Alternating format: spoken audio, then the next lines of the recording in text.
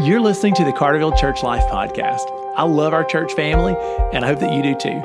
Our goal is that the episodes of this podcast would keep us connected and focused while we're scattered for our week on missions together. I hope that you're blessed by what you hear today.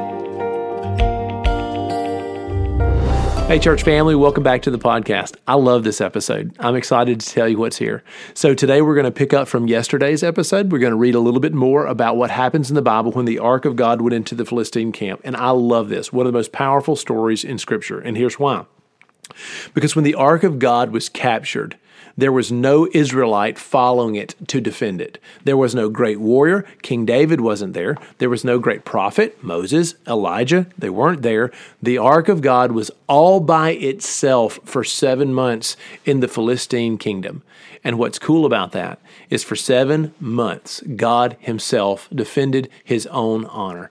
And we learned some pretty powerful things from it. The first thing we learned is that we absolutely should humble ourselves in front of the Lord. He doesn't need us. We are blessed that we get to serve him for his glory, but he can defend his own glory all by himself. And this story is one of my favorite descriptions of just that. So the Ark of God was captured by the Philistines, and in today's reading, they're going to take the Ark into the temple of Dagon, one of their pagan gods.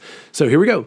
After the Philistines had captured the Ark of God, they took it from Ebenezer to Ashdod, and then they carried the Ark into Dagon's temple, and they set it beside Dagon. When the people of Ashdod rose early the next morning, there was Dagon, fallen on his face to the ground before the Ark of the Lord. And then they took Dagon and put him back in his place. So I'll pause for that. So here we are in chapter 5 of 1 Samuel, and the Ark of God is in a pagan temple. So Dagon was one of their pagan gods, and they brought the Ark of God into his temple space. And the message that this was declaring is that Yahweh, God of Israel, had been defeated by Dagon, God of the Philistines. They believed in these pantheons of gods representing their people, and when God's people, Israel, lost in war, they believed that Dagon gave them the victory. And so the Ark of God, sitting there at the feet of this statue of Dagon, this idol, it was almost as if it was an effort to humiliate God, to present the Ark as a representation of God's glory, to present it as a treasure in Dagon's trophy case. One more victory he had won. And it crushes me to think of God's reputation being imagined that way, that these pagan Philistines would be thinking of the God of Israel, the God of heaven and earth, the God of Mount Sinai, the God of the Exodus in this way. So in a very real way, God is humiliated as the Ark of the Covenant sits at the feet of the idol of Dagon, a trophy in their trophy case. But in the middle of the night, the statue blows over, falls over, is pushed over? Yes, God pushed him over.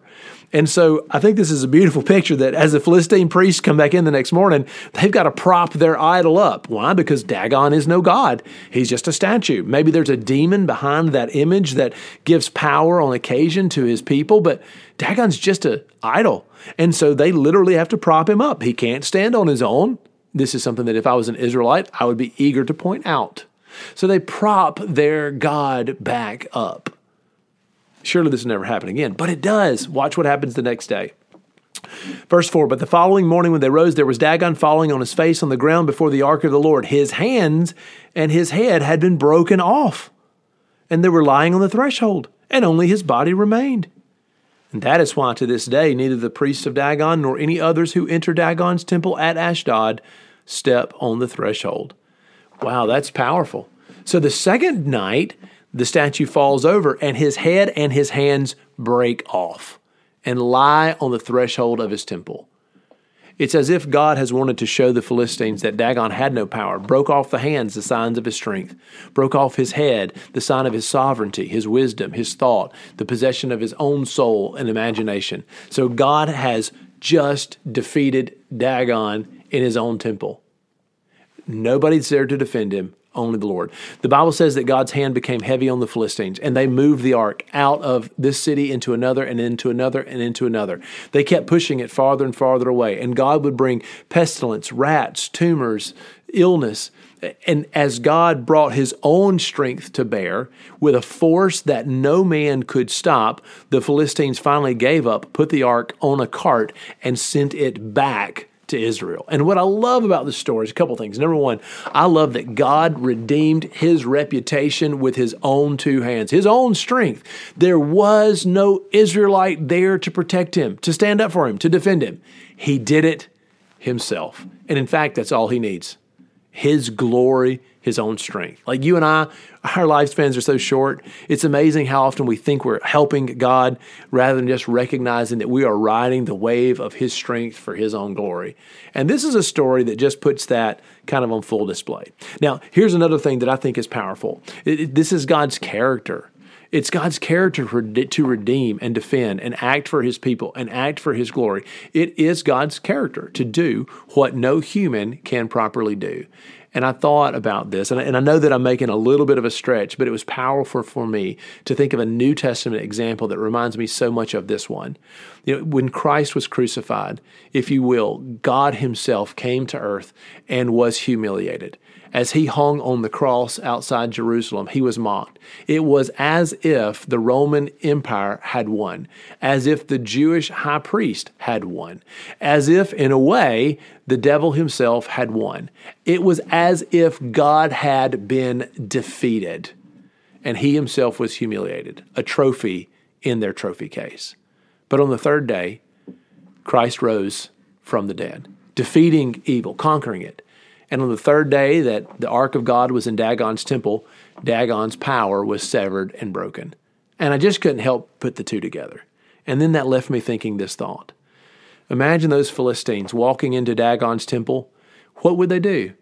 Well, I would imagine that just to save face and show their loyalty, they would attach Dagon's head back onto his statue. They would attach his hands back on. Well, they didn't have duct tape, but in Sugarlock, we would have done it with duct tape. We would super glue and duct tape Dagon's head right back on. We would prop him up and continue to worship him. But it's sad to me that the Philistines were face to face with the one real God, the spiritual power that could move heaven and earth and change their lives forever. The ark of God at Dagon's feet. But they would choose to worship their pagan hopes, their cultural idols. They would choose to stay faithful to Dagon, a God whose head has to be duct taped back on before they would follow the God of heaven and earth. And I realize that in a very sad way, this sort of, to me, is a reflection of the world today. So many people dismiss God or are angry at God that they will prop up a broken worldview that has no supernatural power, no God at the beginning and end. They will prop it up and tape its head back on every time it shows a crack before they would bend their knee to the living God. And I so badly want to see believers like you, like me, who know the living God, to walk in the truth of God, to show God's love and glory and power so well that one day maybe the people who live in our neighborhoods and cities that still put their hope in a counterfeit, broken God that has to be taped together and propped up. They put their hopes in the gods of money, sex, or power. They put their hopes in their worldview or the American dream or science without God giving it law and order. They put their hope in these worldviews and ideas that just won't hold up forever. And it makes me sad. But what I would love to see you and I represent the living God as he's intended to be. I would love to see you and I give them a better alternative. So church family, I am loving the book of 1 Samuel. You're welcome to join us on a Thursday at 10 o'clock in the fellowship hall, or just read 1 Samuel for yourself. But the glory of God is on full display. Thanks, church family. I love you. God bless you. I pray that the Lord would do great things through you as you remain faithful to his mission for you. Say yes when he gives you a nudge.